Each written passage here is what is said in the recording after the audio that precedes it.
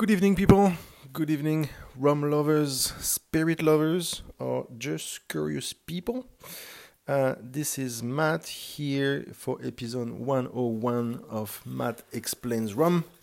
And tonight we're going to focus on the main product, the main produce dedicated to this podcast channel, which is rum. And I thought I would start by laying down some fundamentals, explaining really what is so interesting about rum that got me totally hooked a few years ago, and I know I still have many more years in front of me of the discovery and experimentation. A bit about myself. I just spent the past 5 years managing a very key importation and distribution company of spirits and rum in Asia. I was based out of Singapore for many years, and now I'm back in France, which is home, and you had probably found out based on my accent that France is my home country. So now about rum, to me there are probably 4 points or 4 areas that make rum a very worthy spirit of choice. And as I'm going to draw a lot of comparisons with other spirits, I just want to highlight that I don't denigrate or negatively compare with any other category. We're going to draw a lot of comparisons with whiskey, with tequila and other fermented spirits. But I'm just trying to highlight what is so special about rum and to explain that rum deserves a much better reputation than the current image it has. So to begin with is the history. Don't know if any of you have ever wondered where rum is coming from and how this all started. Well, like a lot of food and spirit produce, rum came out of necessity. And there was a necessity to preserve the juice given by the sugar canes. And there was a need to transform byproduct of the sugar production. And which explains why rum developed itself, firstly mostly in the Caribbean, but or in other territories which are very big rum sugar producers, like in the Indian Ocean, Mauritius and the Iranian Island, or like in Australia, for example, is a very big rum producer. Like Thailand is a very big rum producer in volume, absolutely. And then how most of the Caribbean islands are one way or the other producing rum, all the way down to Brazil, of course, which is very famous for the local rum called not caipirinha, my God, that's the cocktail made with it. The cachaça, of course, I was mentioning. And the history of rum really is early, mid-17th century, so we talk about 400 years ago. A lot of trade being done between especially Europe and the Caribbean, and lots of sugar being transported, and a lot of rum being made. And there was a practical use for rum back then, and which was very valid until a couple of 100 years later. Is we all have this imagery of pirates being drunk on ships, and people being always drunk at sea. And that was actually not so far from the truth. The reason being is until at least soda water was invented much later, water will become perishable at sea very fast. So if you were going at sea for 3 weeks, a month, 2 months, 3 months, unfortunately, after a couple of days, the water in the tanks in the boat will make you very sick. And the only thing that the sailors could carry with them that they were able to drink without getting totally sick was booze. And that's why sailors have the reputation of always drinking a lot. It's because at least in the British Navy until the early 1970s, sailors were given 2 pints of rum a day. And I don't know if you can imagine yourself drinking 2 pints of rum in a high 50% of alcohol a day. That's about a liter of booze. So definitely this guy must have built some solid resistance to alcohol.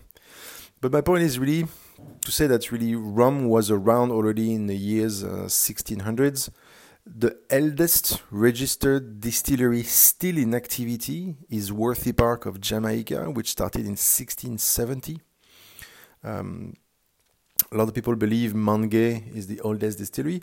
Mangay is the eldest distillery which had continuous operation. Mangay never stopped operation since they started in 1703. So Mangay is 320 years old. Worthy Park stopped from 1962 to 2005, when Jamaica gave subsidy to sugar factories to stop distillation in the early 60s. Worthy Park stopped making rum until 2005. And the first bottle of Worthy Park came out in 2007. So me, I particularly like, and I think we all enjoy a product with a long history. And whilst we are all very familiar with the history of whiskey, because it's been heavily marketed and communicated by mostly our friends from Scotland, rum hasn't been so proficient in putting forth its history and all the amazing stories of the past. But the history is there. We just need to do a little bit of digging and a little bit of unearthing those treasures. And that's one of the reasons that make rum so interesting and so fascinating. Is there really this 400 years of history to explore and to develop? A lot, of course, has been lost and not recorded. So there's a lot of guessing or imagination to do. But definitely, it gives us all the place that we need to let our imagination run wild and drink and dream of pirates of the Caribbean and parrots and white sandy beaches and coconut trees and all that fascination that we have for the Caribbean. Of course, this is just a vision of the mind, and as in this podcast and future episodes, we will also discover and figure out that there is a lot more to know about Caribbean than the general image that we have of it. It's of course a much more diverse region than what we believe, most people believe, with very strong cultural differences between islands and very different styles of rum in many, many different aspects. But 400 years of history, a lot of savoir-faire, a lot of know-how, a lot of tradition to discover in rum. And that's why I make this product so authentic. The second point for me that make rum so interesting is the geography. And I briefly talked about it. There is no other spirit, genuine spirit, I want to say, in the world that is made in so many places. First off, the entire Caribbean area that already encompasses many, many countries. But as I said, it goes all the way to Indian Ocean, Southeast Asia, Oceania, Australia, Japan, and so on. And these are just countries which are a native sugarcane industry or sugar industry and have rum. Of course, now there's also a lot of countries that make rum but with imported raw materials. That will be a subject for another episode. But no, like in North America, all the way to Nova Scotia, there are people distilling and making rum. It is an absolute global spirit. And that gives us an opportunity to try, especially when it comes to sugarcane juice, a lot of terroir. Like I've never been to the Grenada Island. I don't know if I will ever have a chance of going to Grenada. But thanks to rum, I have tried at least the terroir of Grenada. And it is one of the rare spirits that allows us to travel in really many, many places. And at least through rum, through the eyes of rum, we can really see the differences of terroir, which encompasses all the natural elements that will give flavor to the produce. So things like yeast in the air, the water source where the rum is being made, the soil, of course, the composition in the soil, much like in wine, of course, make different type of variety of sugarcane to grow and give the sugarcane different flavors. Just like if you have grape in Australia and grape in Chile, they're not going to taste the same because the soil is different. Okay. Of course, the climate, especially when it comes to aging, and the heat of the area where the rum is aging makes the rum age in a very different manner. And that terroir is a fascinating combination of natural elements which can't be replicated outside of the location where the rum is being produced. So it's great to try a rum from Martinique that's been made in Martinique and aged in Martinique using really all the natural environment of Martinique, and then offer us this product to try. And that gives us an opportunity to try really the terroir of Martinique. And it's for me, I think it's really fascinating. Give us a chance to travel like this, especially right now when we've all been grounded for now an extended period of time. But for me, this geographical richness in rum is absolutely fascinating.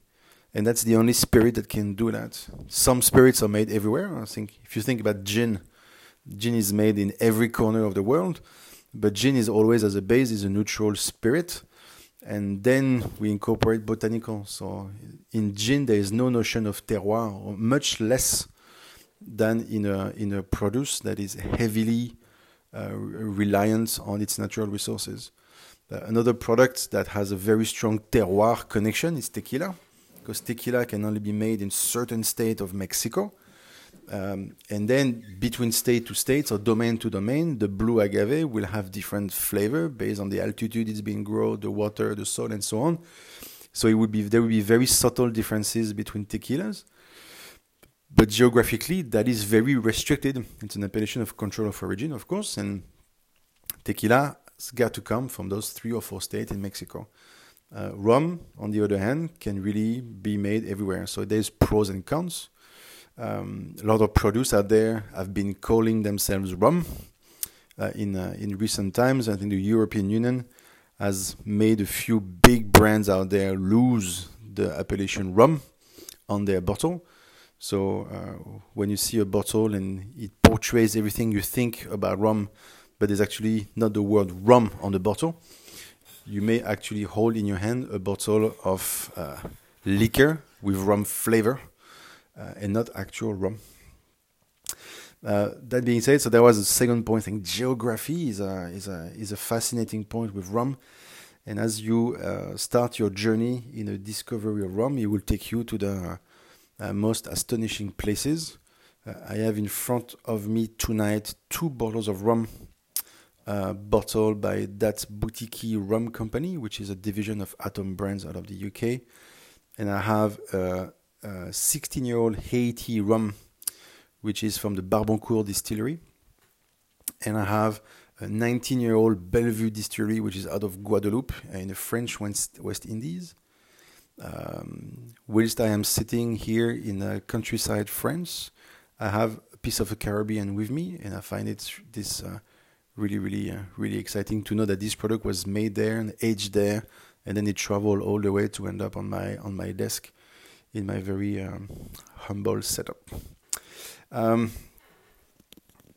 third point of what is rum such an exciting category is where most of the future podcast episodes going to be focusing on is, of course, the product itself.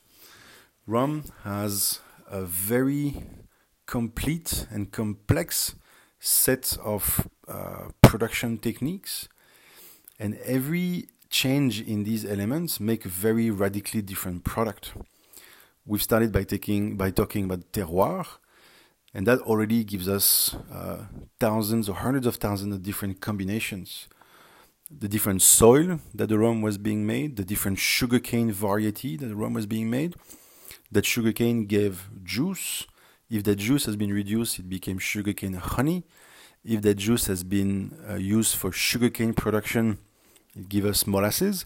And then you have fresh molasses, or do you have or where the absolute final molasses after sugar crystallization have been used, already from raw material, almost an infinite possibility of choice.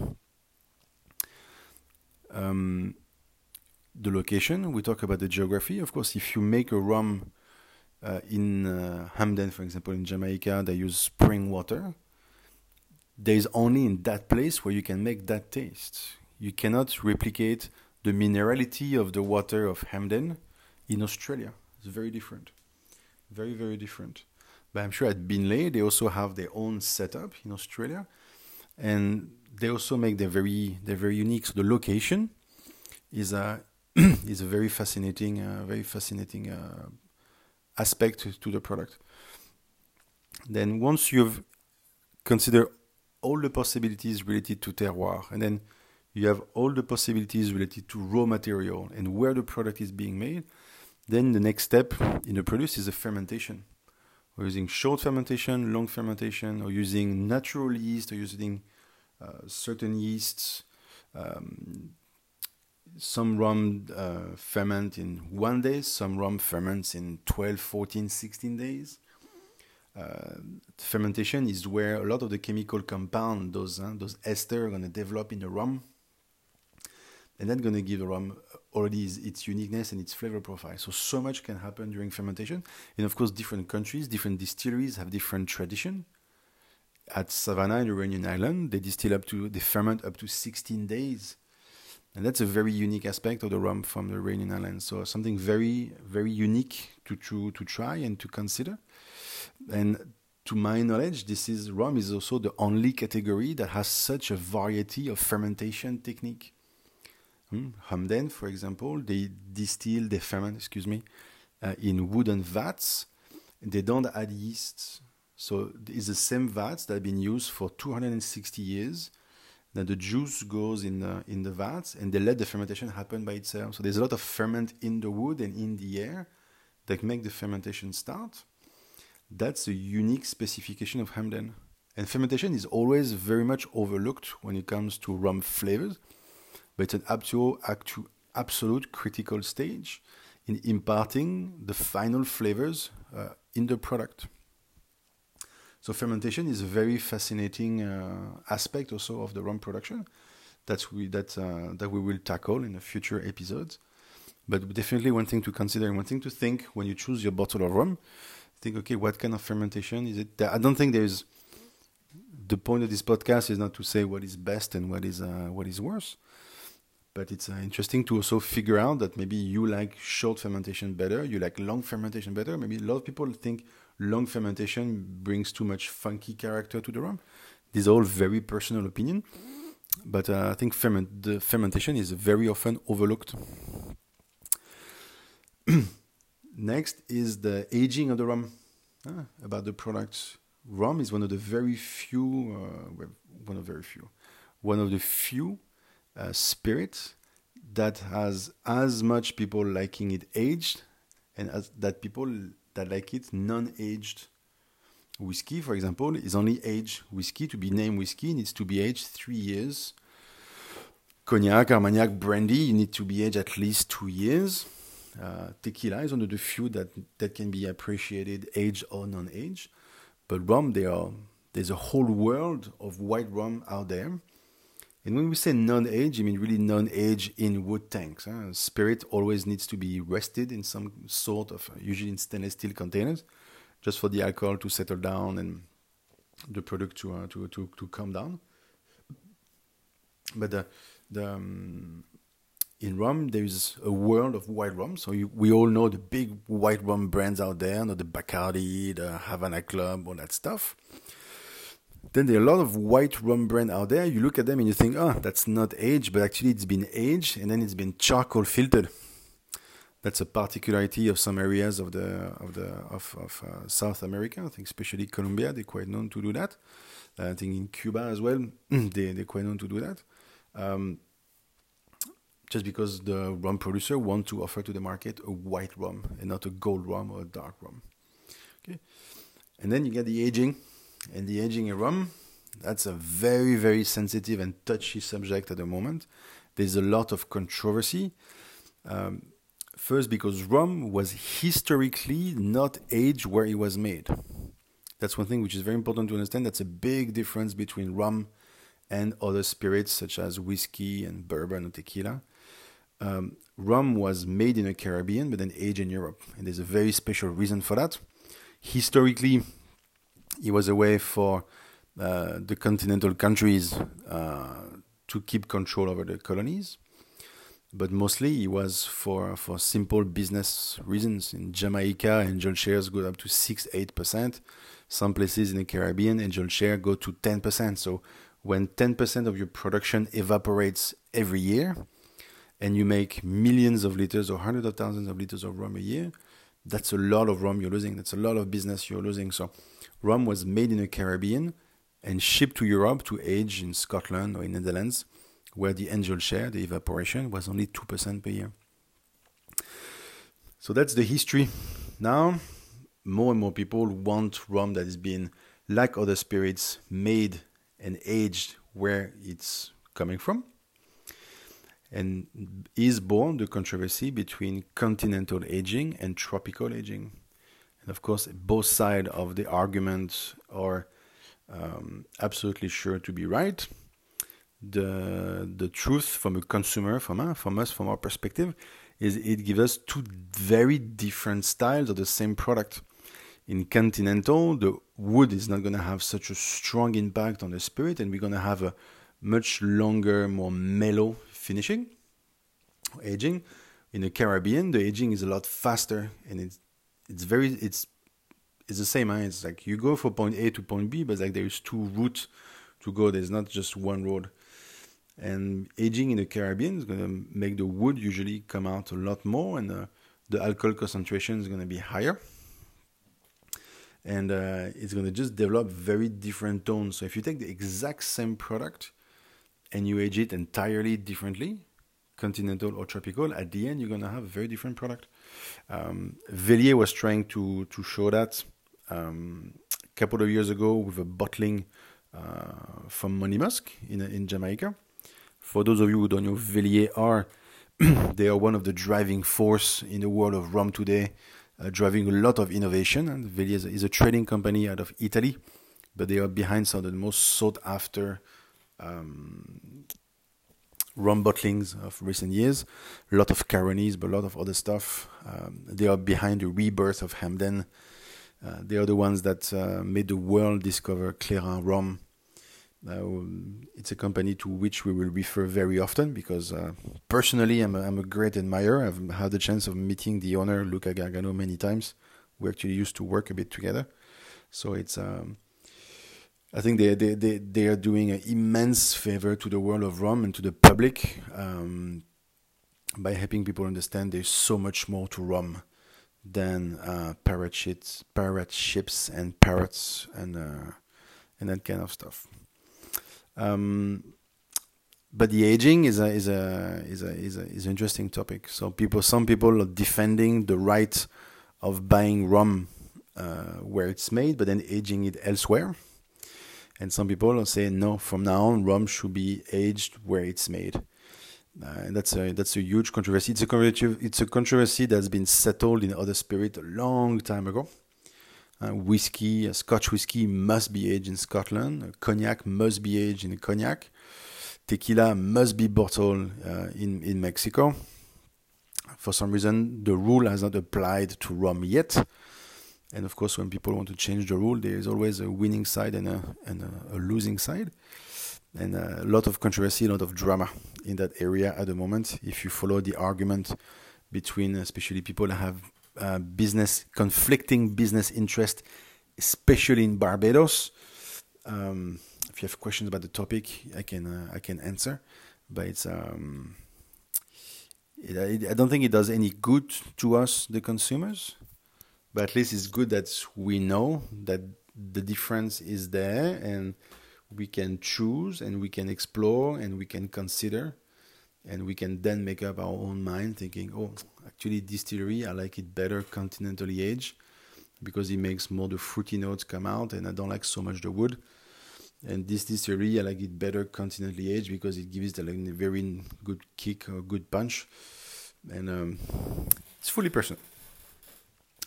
So if you combine all of these things together, location or terroir, the raw material, the fermentation style, whether the rum is being aged or not, you obtain literally an unlimited amount of quantity of styles. And this is what excites me so much. Before falling in love with rum, I was working in whiskey. And fortunately, in whiskey, we pretty much know everything. There's no surprise in whiskey. You drink whiskey, if we drink, you drink a Speyside, or you drink a Japanese, or you drink, there is very little innovation. Some people will kill me if they hear that, because from the perspective of whiskey, they think there's a lot of innovation, but in the grand scheme of things, those innovations are actually very minor. Maybe we can just now mention the places like Taiwan and India that have innovated by producing really international level quality whiskey. And I agree, this is great that there's great whiskey being made elsewhere than Scotland and Japan. A lot of whiskey is being made in France at the moment, but the flavors, it's all known. You know what a distilled, fermented, malted barley is going to taste like at the end. Whether you finish it in a cask of sherry, in a cask of bourbon, or in a cask of Sauternes or Bagnols, it's going to be a different style of whiskey. We know the notes. Been there, done that. It's very, very hard to surprise people in whiskey, and whiskey has been under such intense scrutiny for the past 10 years. So many people have tried so many exciting bottles. There are so many places in the world where you can drink the whiskey of your dreams. I've had the chance to try some whiskeys from the 1930s a couple of years back. It's like once you've been there, like what is there else to try? And I don't think there is any stone unturned in the world of whiskey, unfortunately. And same with bourbon. I put together whiskey with an E and without an E. Whilst in rum, and that's my fourth point about why I think rum is such a fascinating category, is there are so many stones unturned in rum. And the greatest weakness of rum, and one rum diversity is not developed or better known from the public, is because rum is made in so many places. So one of its greatest strengths is also one of its greatest weaknesses. There is no coordination in rum. Rum doesn't have a governing body that says these are the rules like they have in whiskey, for example. So on one hand, it preserves local differences. On the other hand, it's actually kept everybody in their corner, and the industry hasn't come together and say, okay, guys, let's make this together and make rum big. To draw a parallel with wine, we have a similar situation in France. For those of you who like French wine, when Bordeaux and Burgundy as brands have gone absolutely huge over the past 200 years probably, and everybody in the world knows what Bordeaux and Bourgogne is and the style of wine it represents, even though of course there's millions of exceptions. But if you think Bordeaux, you think of a certain style of wine. If you think Burgundy, you think of a style of wine. Loire Valley, where I'm from, which is a very, very vast wine producing area that encompasses the Muscadet from Nantes all the way to Sancerre. So it's a very long, about 400 kilometer long stretch. Loire Valley is not a big global known brand because there's so many different styles in the Loire Valley that everybody is trying to fight for its own name, but unfortunately none of them has enough power to make it to the global scene. So division has been the greatest weakness of Loire Valley wine over the centuries. And in rum is the same. And rum is made in so many places, it's impossible to get everybody at the table and to agree on a set of rules and to say, guys, this is rum, this is what spice rum is, this is what aged rum is, this is what's allowed, this is what's not allowed, and so on and so forth.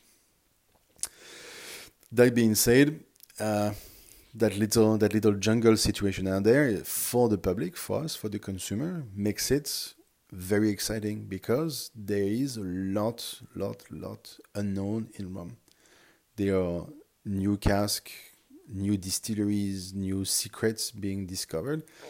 None of us has tried already all the rums and all the styles possible. As I said earlier, I have in front of me 16-year-old Barbancourt from Haiti. That bottle doesn't say the place where it's been aged, but looking at the color and intensity for a 16-year-old, I think most of it is a continental aging. But I had never tried a continental aged 16-year-old Barbancourt bottle at cask strength. This is not something you find easily in the market. This one's bottled at 56.7%. It was an exclusive bottling for Germany. There's only been 136 bottles. Until very, very recent time, finding aged Haitian rum still isn't today the easiest of things.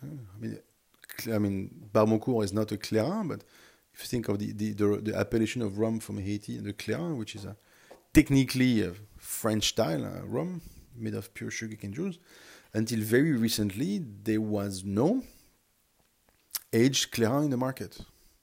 Until 2016, maybe, when the first aged Clairin came out. And that's incredible. It's one produce that didn't exist or never made it out of the island until then. I have a bottle of River Antoine from Grenada Island. It's a rum that very few bottles make it out of Grenada Island because the rum is not allowed to be transported on board of planes because the alcohol level is too high. So until lately, nobody will have tried this very, very special rum, which is absolutely gorgeous and super tasty. Million other examples. And don't get me started about marks, which is a mark in rum is really pretty much is the closest thing we have to the equivalent of a single malt in the world of rum. And being able to try one of the 8 style of Hamden, aged or not aged, to me that's the closest thing that someone must have felt when he tried the first Glenfiddich in the 60s. Being the first people to try the single malt in the 60s. Now single malt is a very common thing. Huh? Everybody has tried a single malt whiskey. We've tried blend and we've tried single malt. We've all been at some point drank a bit too much of Jack Daniels or Chivas or Johnny Walker. This is drinking rum. This is rum for enjoyment, for having fun. And we've also tried very good single malt. Very clear difference. And with rum was generally always blended one way or the other. Now we have single mark rums. And single mark rums that started with Habitation Vellier in 2015. Until 2015, nobody but the people who worked at the distillery had tried a single mark Hamden. Nobody. And Hamden is 265 years old. And today there have been many bottles actually. Today you can pretty much try each individual style of Hamden, aged or non-aged. And Hamden has 8 styles. So aged, non-aged, I think roughly 16. If we keep the in-cask esterification on the side, Hamden roughly makes 16 styles of rum. Today we are able to try them all. Before that, if you tried Hamden was mixed in big rums, in Myers and Captain Morgan, that kind of stuff. We'll do a very big session on Jamaican rum because this is really where my heart is. But for me, that's the greatest thing about rum is the unknown. The unknown about rum is what makes it so exciting. Every day is a new discovery. Appleton bottling their first single mark rum last year. That's such a ginormous event. I've had the bottles on my shelf for maybe 3 months, 6 months.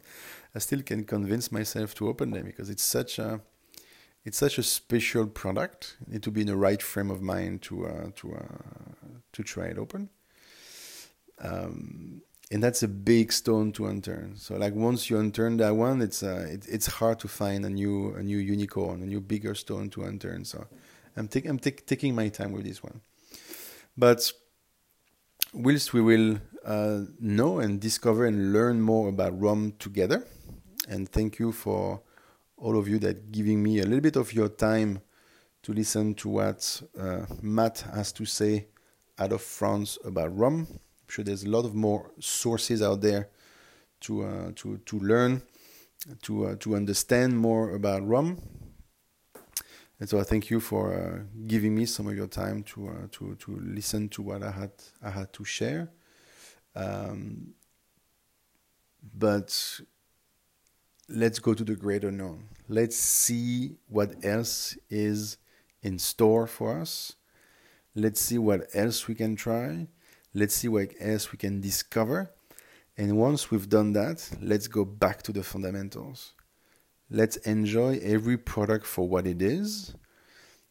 Let's enjoy the uniqueness. Let's enjoy the terroir. Let's enjoy the history of products. Let's enjoy the tradition of groups of people that generation after generation have made their best effort to produce a great product to the world.